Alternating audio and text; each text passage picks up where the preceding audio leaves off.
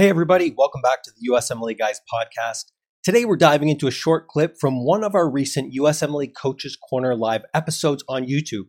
This is a quick tip that you can take and immediately use to boost your USMLE Step 1 and or Step 2 CK exam performance and results. If you find this tip to be useful and you want to ace your USMLE exams with certainty, in less time, and with ease, visit us at usmleguys.com to learn how we can help you make it happen. Now let's dive into today's episode.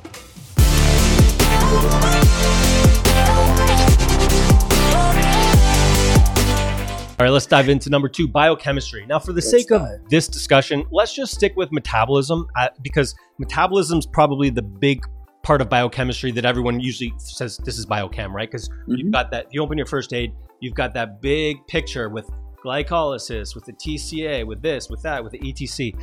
Step number 1 when it comes to biochem, first and foremost, I say go wide and understand the flow of everything from beginning to end.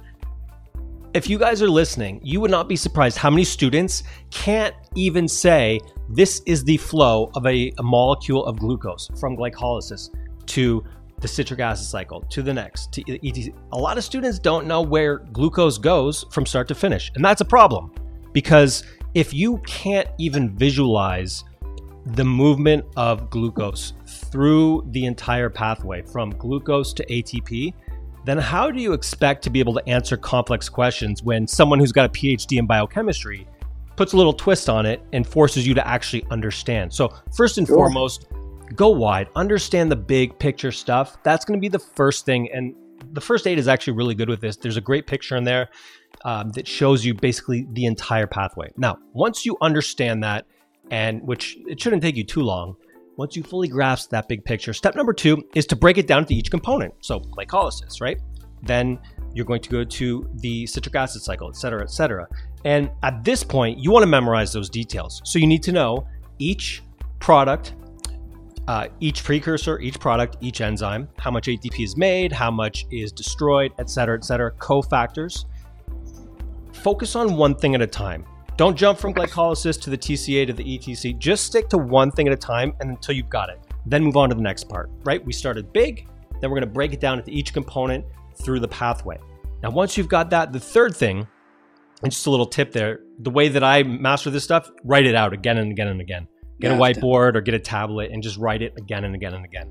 The third thing, this is really important. This is something a lot of students miss, which is why a lot of students don't do well in biochem, is once you've memorized each component, go back and highlight the areas that are related to pathologies. So the enzymes, what specific areas of glycolysis do you need to know?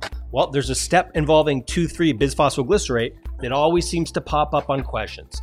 Make sure you pay a little attention to that. And I say highlight this stuff, meaning take a highlighter or some sort of color code that you have and make sure that you have these points mapped out through your entire process, because that way you can easily refer back. And you're going to notice if you go through it this way and then you go back and you highlight the pathologies, it becomes so much easier to answer questions because now you know the flow, now you know the pathways, you know the enzymes, you know what's made, what's destroyed, what the cofactors are, and you've put a lot of specific attention on the pathology along the way, right? That way you don't have to necessarily memorize every single enzyme to the nth degree. You can pay specific attention to the ones that are actually going to matter in the big picture of pathology related to biochemistry.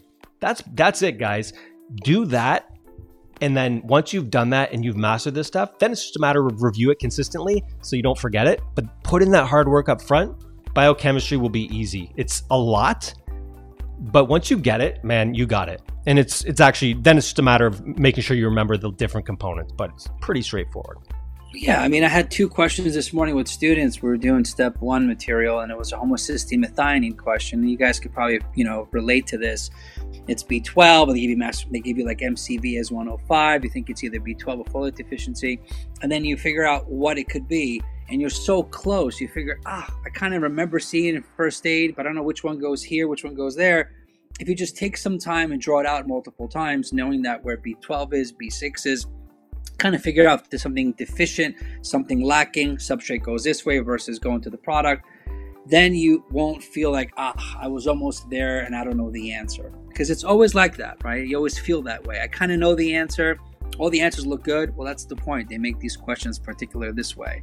And as a biochem major, even though I'm not the best at it, I drew everything over and over and over again. If you can't connect the dots like that, they'll throw fumarate, succinate, and a TCA cycle, and you're like, which one comes first?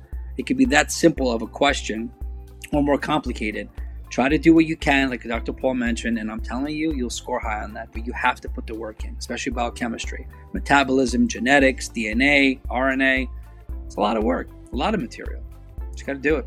So something really important you just touched on, which I want to elaborate on. You mentioned how if you get down to that last little bit, but you're not really 100% there, think about this. This is a good way to look at your prep.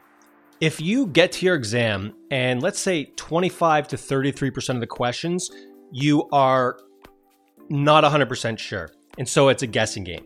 But let's say right down the middle it's a pure guess. And then on the right, it's a little bit of an educated guess. And on the left, it's basically just flipping a coin. If those 33% of questions come down to flipping a coin, you're going to get a lot lower of a score, which could put you in a position where you fail. But like you said, if you know this stuff and you can deduce information based on what you know and what they give you, then at least you can sort of inch your way more so towards the more confident guess versus the less confident guess. And if you've got 25 to 33% of your questions where you're guessing pretty confidently, but you're still guessing, that's going to end up being maybe, an extra 20, 30 points overall on your exam that you have a chance of getting right versus wrong. Yeah. And that puts you way further to the right versus further to the left. And so that's just something important, guys, to keep in mind. It's like, you don't have to know everything, but when you're studying, be very cognizant of the fact that, okay, I know I won't know everything, but let me know some of these details so that if I get something crazy on my exam, I at least know enough so that I can try and figure it out. Because a lot of I've never met a person walk out of that exam and say, easy.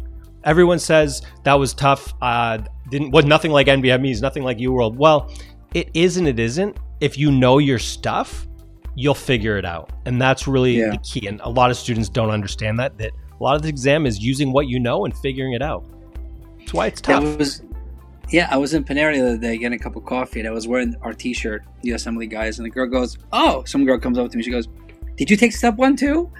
I'm like, I take it every day. And she started laughing, and I told her what I do, and she took it, and she said to me, it was really hard, but that doesn't mean, it means nothing to me, because I don't know what hard means to her, right? I'm not sure if she prepped the right way, but she did say that the question's really long, and it's hard to kind of come up with the answer choices. Again, I don't know anything about her other than, she said hi to me because of my t-shirt. But the point is, if you're prepared, if you're doing questions, if you're assessing yourself, right, and you're actually figuring out, I don't know it all, but I also know what it can't be. I know how to deduce the answer and look at the answer choices. If I got 7 answers, I can knock out 5, 50% chance I can get it right. And if you do enough questions, you can kind of get that gut feeling like, I've seen this and I think that's the answer. But a lot of students don't want to put the extra work in. They want to just get the answer, move. It's like, read the other answer choices, learn so you can have more of a chance to be offense and defense. Because this exam is very challenging. It's not a fair test because they want you to know everything about everything. Good luck. That's why you have to put the work in. Thanks for listening. I hope you found that to be helpful. If you want more, be sure to check out our other episodes right here on the USMLE Guys podcast.